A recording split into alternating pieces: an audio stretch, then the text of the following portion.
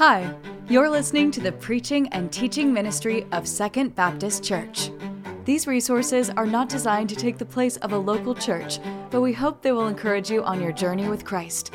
For more information about how you can connect with the Second family, visit mysecond.family.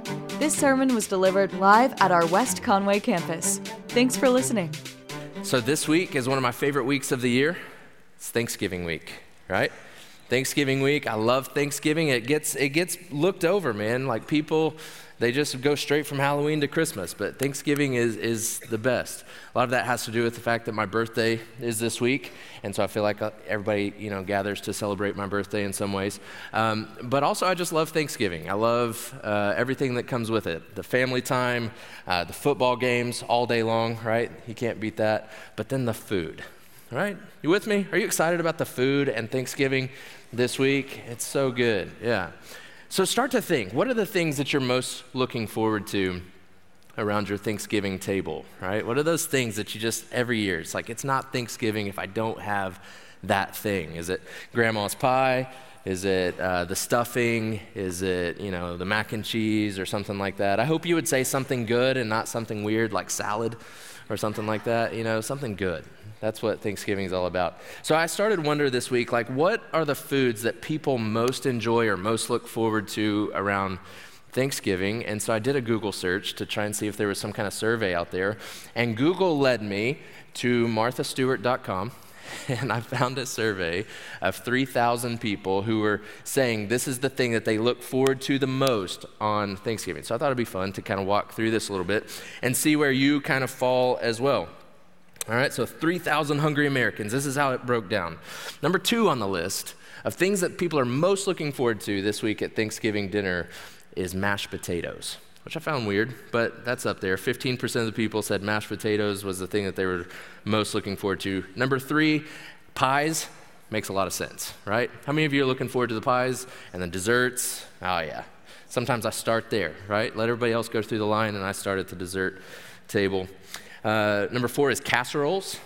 So those are good, right? Hash brown casserole, sweet potato stuff. It's all so good. Am I making you hungry? If you haven't had breakfast, you're like, oh man. Number 5 is mac and cheese. That's good stuff. Now at the bottom of the list, it gets kind of weird. People said this was the thing that they were most looking forward to. Number 6 here, cranberry sauce. Now that stuff is nasty, right? It's gross. It's so gross. But the bottom of the list is worse than that. 2.5% of people said the thing they were most looking forward to on Thanksgiving was green beans. That's so weird, right? How many of you, would you say that you're looking forward to green beans? If that's you, okay, there are a few of you. That's so weird. We need to pray for those people. You think 2.5% of 3,000 isn't a lot of people, but that's 75 people who were polled said they were most looking forward to green beans.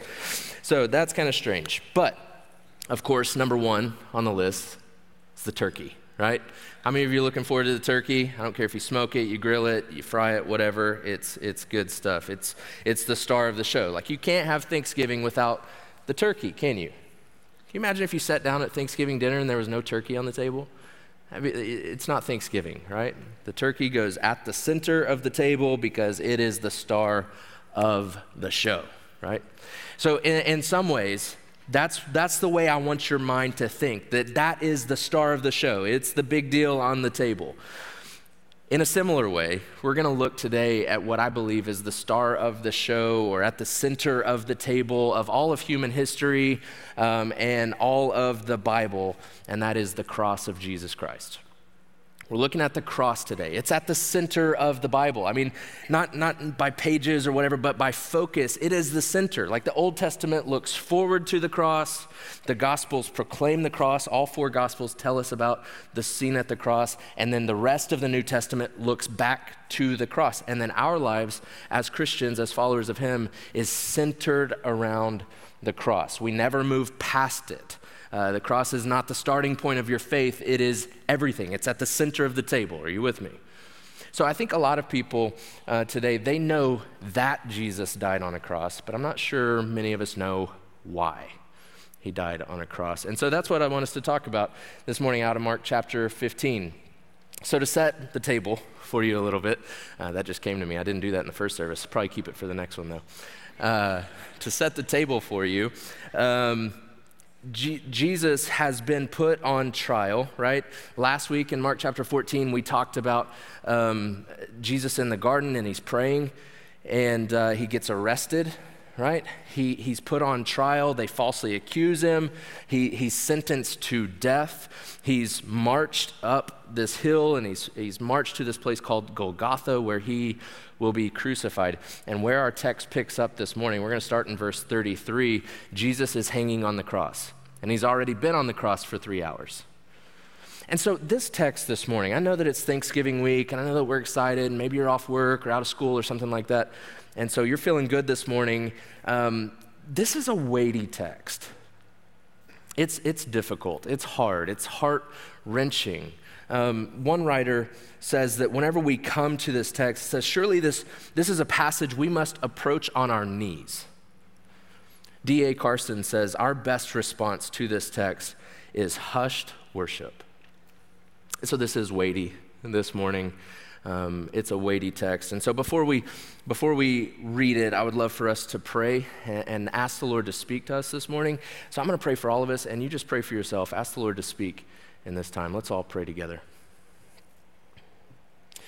God, as we approach the cross and the centerpiece of the table, the centerpiece of all of human history, God, would you help us to see this morning how what you've done on the cross is the center of our lives and how everything else is in response to it.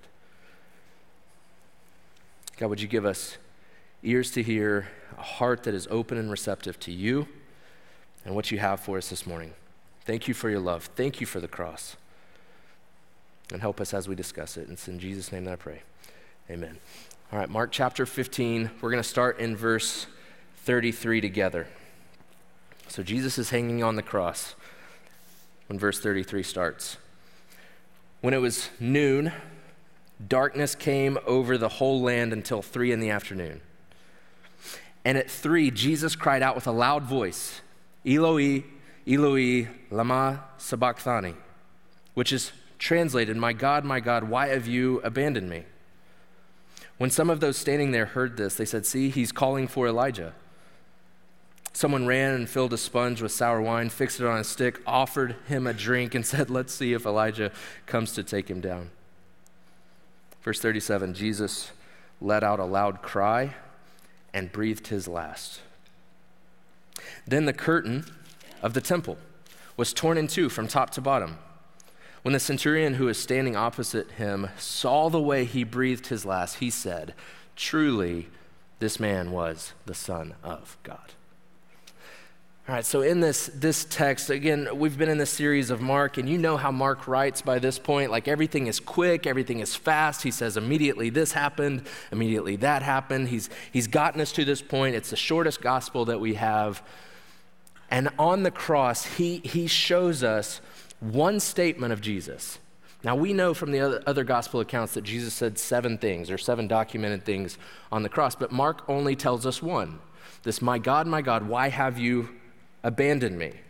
And I think through this one statement, we are going to see why this moment is the center of the story. There's 3 things I want to show you if you're taking notes that we see about the cross and why it's important for us in our lives through this statement of Jesus, my God, why have you abandoned me? Number 1, we see the physical suffering of Jesus. Physical suffering. So Jesus cries out, and in this cry, like, you can almost hear it, right? He's crying out in pain because he's being tortured. Now, I'm sure that you've seen the movie, The Passion of the Christ, right? It came out several years ago, and we've seen it. I only watched it once because I couldn't watch it again. But those scenes from that movie still stick in my head, and I'm sure they do with you as well. Like, you can picture some of the things that Jesus is facing here. The cross is a horrifying scene.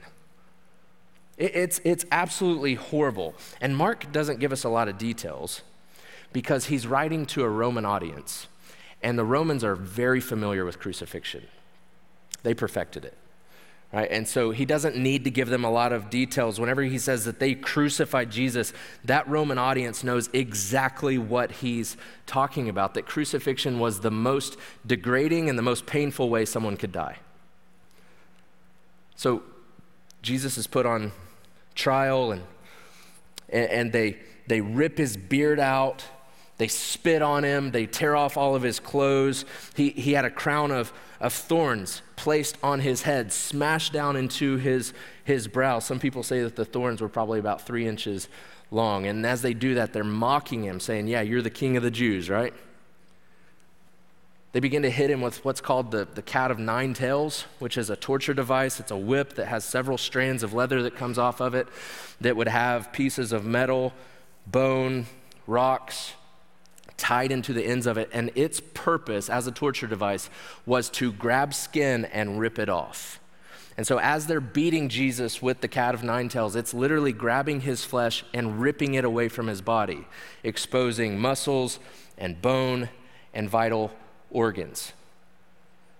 Then he's forced to carry his cross up this hill, right? He needed some help. Mark tells us that somebody had to help him get there because he's been beaten to a bloody pulp. Scripture says that he's unrecognizable at this point. And he carries up his cross, and they begin to place nails in his wrist and in his feet, making him stick to the cross through those nails, right? And what those are there for is so that he can literally push up off of the nails in his feet, pull on the nails in his wrist so that he can take his next breath.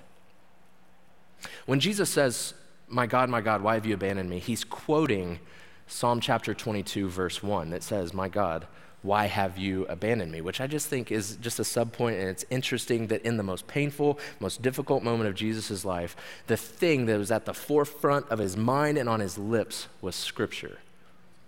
But Psalm 22, if you read that maybe this afternoon, it's going to go on to describe a horrible scene. It's going to describe bones being dislocated, wrists, feet being pierced, skin ripped away, exposing bones. Like that's what Psalm 22 tells us. And all of those things are happening to Jesus here. It's a bloody scene.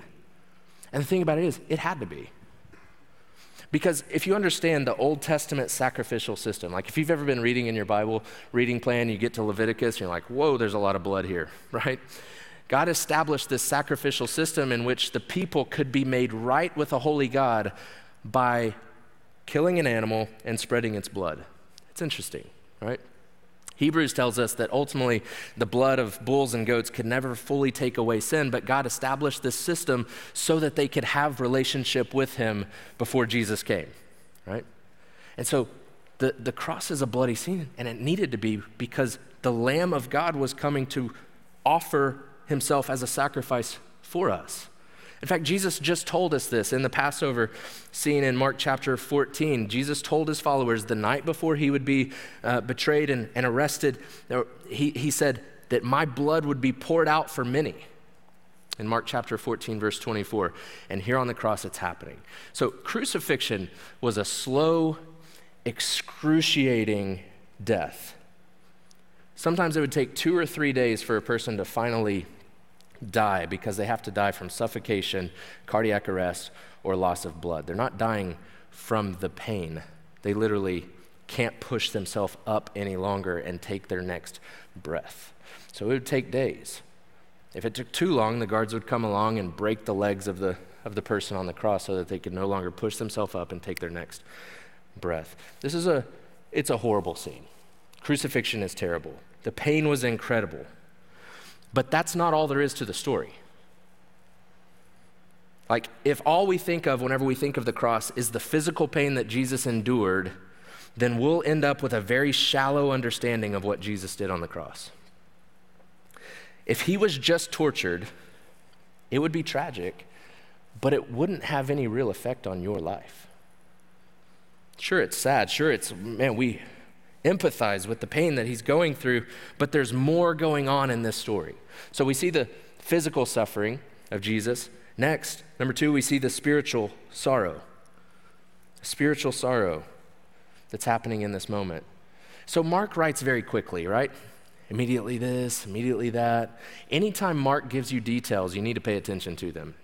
So in verse 33, he says this, when it was noon, darkness came over the whole land until 3 p.m. That's interesting, isn't it? That it's noon and now it's dark. That doesn't typically happen unless it's some kind of storm or maybe an eclipse like the one we're told is coming next year and like everybody in the world's coming to Central Arkansas. That's crazy, right? I can't believe that's happening, honestly, that's a thing, but it is. Schools are already like out and stuff. Anyways, that's beside the point. That's not what's happening here. This isn't an eclipse. I don't understand the science of it all, but commentators say because it was Passover, because it was full moon, there's not an eclipse. It's not something like that. This is a miracle of God, that God at noon caused darkness to fall over the land, right? So what's happening here? I think it's interesting. I think it's significant. I think it's a symbolic picture of what's happening to Jesus on the cross. That as he's hanging on the cross, the darkness of sin was placed on him. And this darkness in the world actually symbolized it. So if you remember last week, whenever he was in the garden praying, do you remember his prayer? He said in Mark 14:36, he said, Abba, Father, all things are possible for you. Take this cup away from me. And we talked about what the cup meant, but in case you weren't here or maybe forgot, I'll remind you. The cup in Scripture, all throughout the Old Testament, the cup represents suffering the wrath of God. All right? Suffering the wrath of God. So in the garden, when Jesus is down on his face and he's crying and he's sweating blood, he's not dreading the physical pain of the cross. He's dreading the fact that he's going to have to go to the cross and drink down every single drop of God's wrath on the cross. And so now, in Mark 15, he's no longer dreading it. He's no longer anticipating drinking the cup of God's wrath. He's experiencing it for hours. And at the cross, God poured out his full judgment towards sin on Jesus. Isaiah 53:6, it's a prophecy looking forward to the cross, right? Isaiah 53:6 says that we are all like sheep who have gone astray. And the iniquity or the sin of all of us was placed on Jesus. Isaiah 53:10 goes on to say that the Lord was pleased to crush the Son. So Jesus in this moment takes on the sin of the world and the Father is pleased to crush him severely. Listen, you need to know that sin demands a payment. It demands a payment. Like God can't be God and be cool with sin. He's perfectly holy and righteous. He can't be fine with looking on your sin. Romans 6:23 says that the wages or the payment for sin is death. And so Jesus goes to the cross, and in this moment, he becomes that for us. 2 Corinthians 5:21 says it better than I can. Paul says that he, that's talking about the Father, made the one, Jesus, who knew no sin. He was perfect. He was spotless. He was blameless. Father made him who knew no sin to be sin. That's what it says. Be sin for us, so that in him we might become the righteousness of God. What does it mean for Jesus to be sin on the cross? That means that the sin of every single person on earth, past, present, and future, was placed on Jesus in this moment. That's what the darkness is symbolizing, that the sin of the world is placed on him. So the key to understanding the cross is what's happening to Jesus here is what you and I deserve. Jesus didn't deserve it. He was spotless. He was blameless. He was perfect. He never once sinned. That's what 2 Corinthians 5:21 just told us. But because of what we've done, our sin, Jesus was crushed for us. He was crushed because of our sin. So listen, you can know your value and your worth as a person by looking at what the God of the universe was willing to pay for you. He experienced all of this so that you wouldn't have to. So we see in this moment on the cross, we see the physical suffering of Jesus. We see the spiritual sorrow. Finally, number 3, we see the relational separation. Relational separation. That's what's happening in this moment. When Jesus cries out, he says, my God, why have you abandoned me? See, a major theme of chapter 14 and 15 of Mark is Jesus is completely cut off and abandoned by everyone around him. He's completely alone, right? Just think back to the story last week of Jesus in the garden. Before he goes to the garden and prays, he tells his disciples, he says, one of you is gonna sell me out. One of you is gonna go and sell me for a few pieces of silver and sell me over to a mob. Jesus then goes into the garden and prays with his disciples, and he's saying, hey, I need you to come and be with me in this moment, and they just keep falling asleep. The mob comes in, Jesus goes out to meet them, and all of his disciples just scatter and run away. Hours later, Jesus' best friend Peter denies even knowing Jesus 3 times. In chapter 15, Jesus is standing in front of an angry crowd, and the question is asked, who do you want me to release, Jesus or Barabbas, this known insurrectionist, this known killer? And the crowd starts chanting for Barabbas. Like, the picture is clear. Jesus is completely and utterly alone. And not only that, Jesus is being mocked by everybody. The chief religious leaders, the Roman guards. Verse 29 says, quote, everyone passing by was just hurling insults at Jesus. We even see it in our text here where, like, maybe Elijah will come and get him down. Like, he's just mocked. He's all alone, relationally separated from all of humanity. And I want you to remember, like, Jesus is fully God, but he's also fully man, and he's utterly alone. And on a human standpoint, maybe that's one of the worst parts of all of this, is just how alone that he is. I think in the garden, I think he invites his closest friends to come pray with him, not because he needs their prayers, but because he needs a friend. He needs loved ones with him in this terrible moment, and they just fall asleep. They scatter, they leave him. He's all alone. And so maybe you're here this morning and you've felt this, like you've felt alone, you've felt abandoned, maybe you feel it right now. You need to know Jesus has felt it too. And he promises to actually be with you. He promises to never leave you. But the point is clear, like, everyone, Scripture says, abandoned Jesus, even the Father. And I think that's the worst part. Verse 34, that cry of Jesus, my God, why have you abandoned me? That's heart-wrenching. That the cry of the Son of God is now experiencing something he had never known in all of eternity. He's experiencing separation from the Father.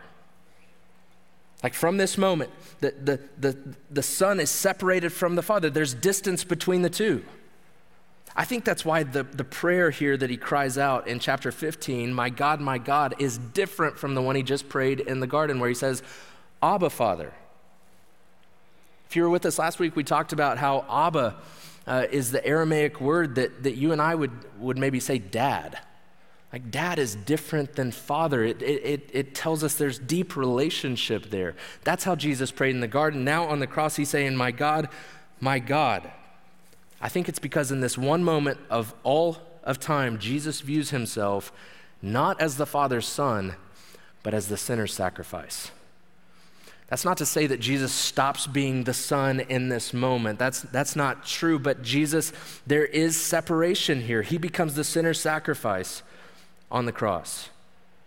Because as the sin of the world is placed on Jesus in this moment, he's abandoned by the Father. Because the Father cannot look on sin. Habakkuk 1:13 says, your eyes are too pure to look on evil. You cannot tolerate wrongdoing. And so the Father, God, had to turn away from Jesus. So the physical agony that Jesus experienced on the cross was horrible. But the relational separation that Jesus experienced in this moment from the Father was the ultimate torture. And so you need to understand, like, that's what's happening in this moment, that Jesus is being He's suffering physically, he's experiencing the spiritual sorrow, and he's experiencing the relational separation of God. But here is the good news, all right? This is where the good news breaks in. Because he was relationally separated, you don't have to. Like, you don't have to be separated from God because he was. Verse 37. Again, Mark just quickly moves through this, and the most massive moment in all of history, we get one little verse where he says, Jesus let out a loud cry and breathed his last, and Jesus died. The God, man, God in the flesh, died. And then what happens next is pretty interesting. Immediately after that, Mark shifts our eyes from Jesus on the cross, and he takes us across the city and into the temple. It's kind of interesting, right?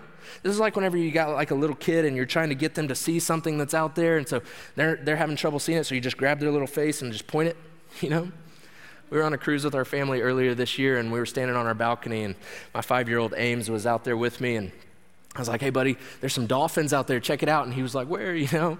So I grab his little face, and I just point it right there at it. That's what Mark's doing here. Whenever Jesus breathes his last, Mark says, hey, look at the curtain in the temple. Look over here. Look at verse 38.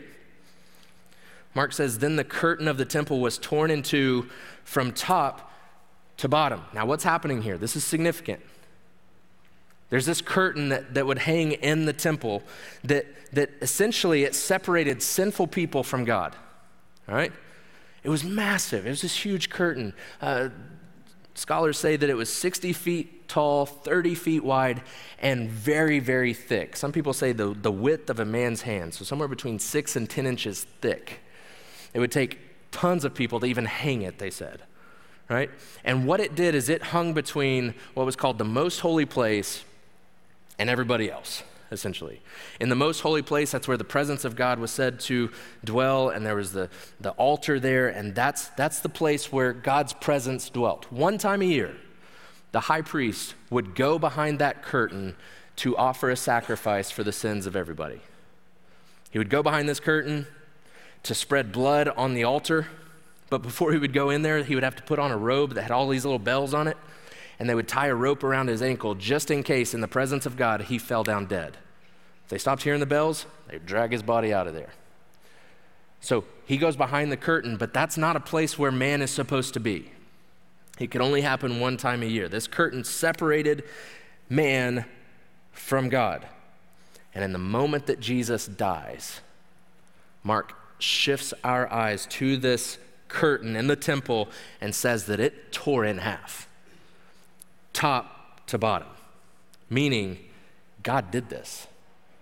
It couldn't have been done by man. Like, man would tear it from bottom to top, even if they could. It's 6 inches thick, right? But God tears it from the top to the bottom. It's significant for a few reasons. It tells us that the barrier between man and God is now broken. That's good. The barrier between man and God is now broken. It also tells us that the old way of just endless temple sacrifices is done. See, they had to continually be making sacrifices in the temple in order to atone for people's sin. In fact, what's interesting is during Passover week, the temple is likely filled with thousands of sacrifices being made at this moment.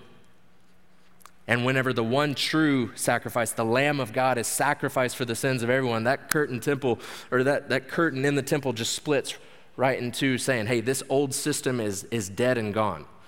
If you're looking for something to read today, read Hebrews chapter 10. It talks all about it. But the third thing, I think that it's the reason it's significant that the curtain tears and Mark shifts our eyes there, is it is telling us that God, in all of his glory, is now completely accessible to you and me. See, the curtain divided. The curtain kept man from God, but now it's been torn down. It's ripped in half. So the good news of the cross is that before the cross, we were all cast out of God's presence. The Bible says that we are alienated from him, that we are actually called enemies of God. But now, because of the cross and what Jesus has just accomplished by shedding his blood and dying a death there on the cross, we're no longer cast out of God's presence. Now we're invited in to his presence. Do you see it? That's good news. So, as we close, do you see why the cross is so significant? Do you see why it's at the center of the table?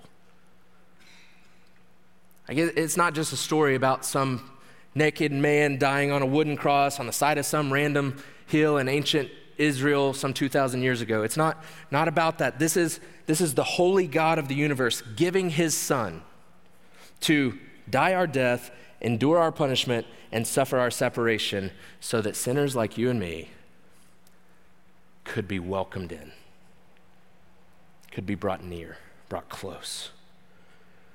And all of history revolves around this scene. And what I would say is all of your life is determined by how you respond to this scene. Is the cross of Jesus at the center of your life? Is it at the center of everything that you are, everything that you do, everything that you believe? It all centers around this, that Jesus died a death you should have died. And because of that, now you live for him. I love how the scene ends. In verse 39, it ends with the words of a Gentile Roman centurion or army guy, probably the one who was overseeing the execution. And this is what he says. In verse 39, it says, when the centurion saw the way he breathed his last, he said, truly, this man was the Son of God. Do you remember how Mark started? Whenever we started this series several weeks ago, I want you to look at it. Mark 1:1, flip over there with me.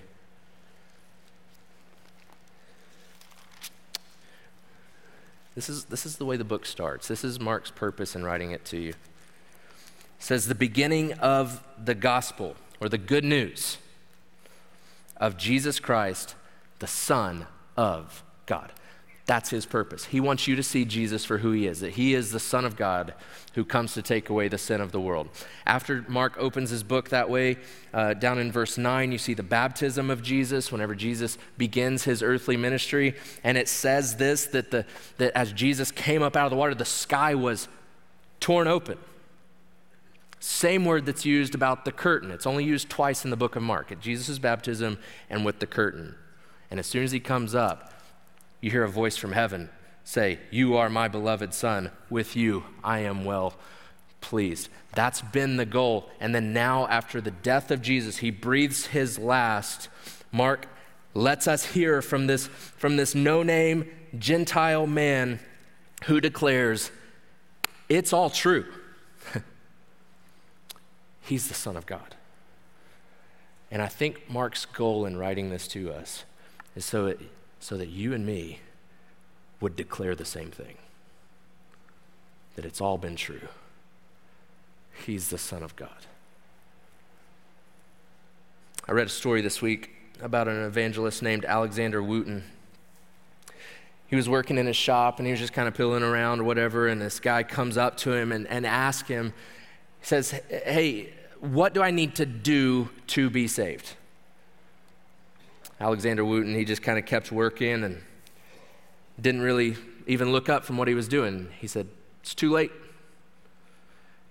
The man was kind of confused. He said, what do you mean it's too late? Like, there's nothing that I can do to be saved. And Wooten looked at him and says, it's too late because it's already been done.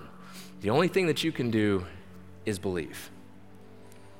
And friends, that's the good news of the gospel, that the work is done. Jesus has done it. He died a death that you should have died. Like, your sin separates you from God, but he loved you so much that he put on skin and bone and he came to this earth to die and shed his blood in your place. He was dead. They put him in a tomb. We'll see it next week. And he comes out of that thing alive. proving that he's God, proving that he has power over sin and death forever. And the offer extended to you this morning in Conway, Arkansas, is to trust Jesus and be saved from your sin. Place your trust in this one, who the centurion stood there and watched him die and said, it's all been true. He's the Son of God. The work is finished. The gift is free. Scripture just says, repent and believe. Famous verse, John 3:16. For God loved the world, anyone and everyone, the whole world, in this way, that he gave his only Son. Meaning this, he loved the whole world. This offer, this invitation to trust him as your Savior is open to anyone and everyone. But it's also limited, as that verse would go on to say, so that everyone who believes in him would not die, but would have eternal life. Jesus has done everything necessary. His death is sufficient to save you, but it's effective only for those who place their trust in him. And so my invitation to you, my goal, my plead would be, if you don't know him today, man, today is the day. Today's the day you stop messing around. Today's the day you stop thinking about it or pushing it down the road. Today is the day that you trust Jesus as your Savior. Thank you for listening to the preaching and teaching ministry of Second Baptist. We hope that we will see you in person this next Sunday. To find more information about service times, location, and ministry offerings, visit mysecond.family. Thank you for listening.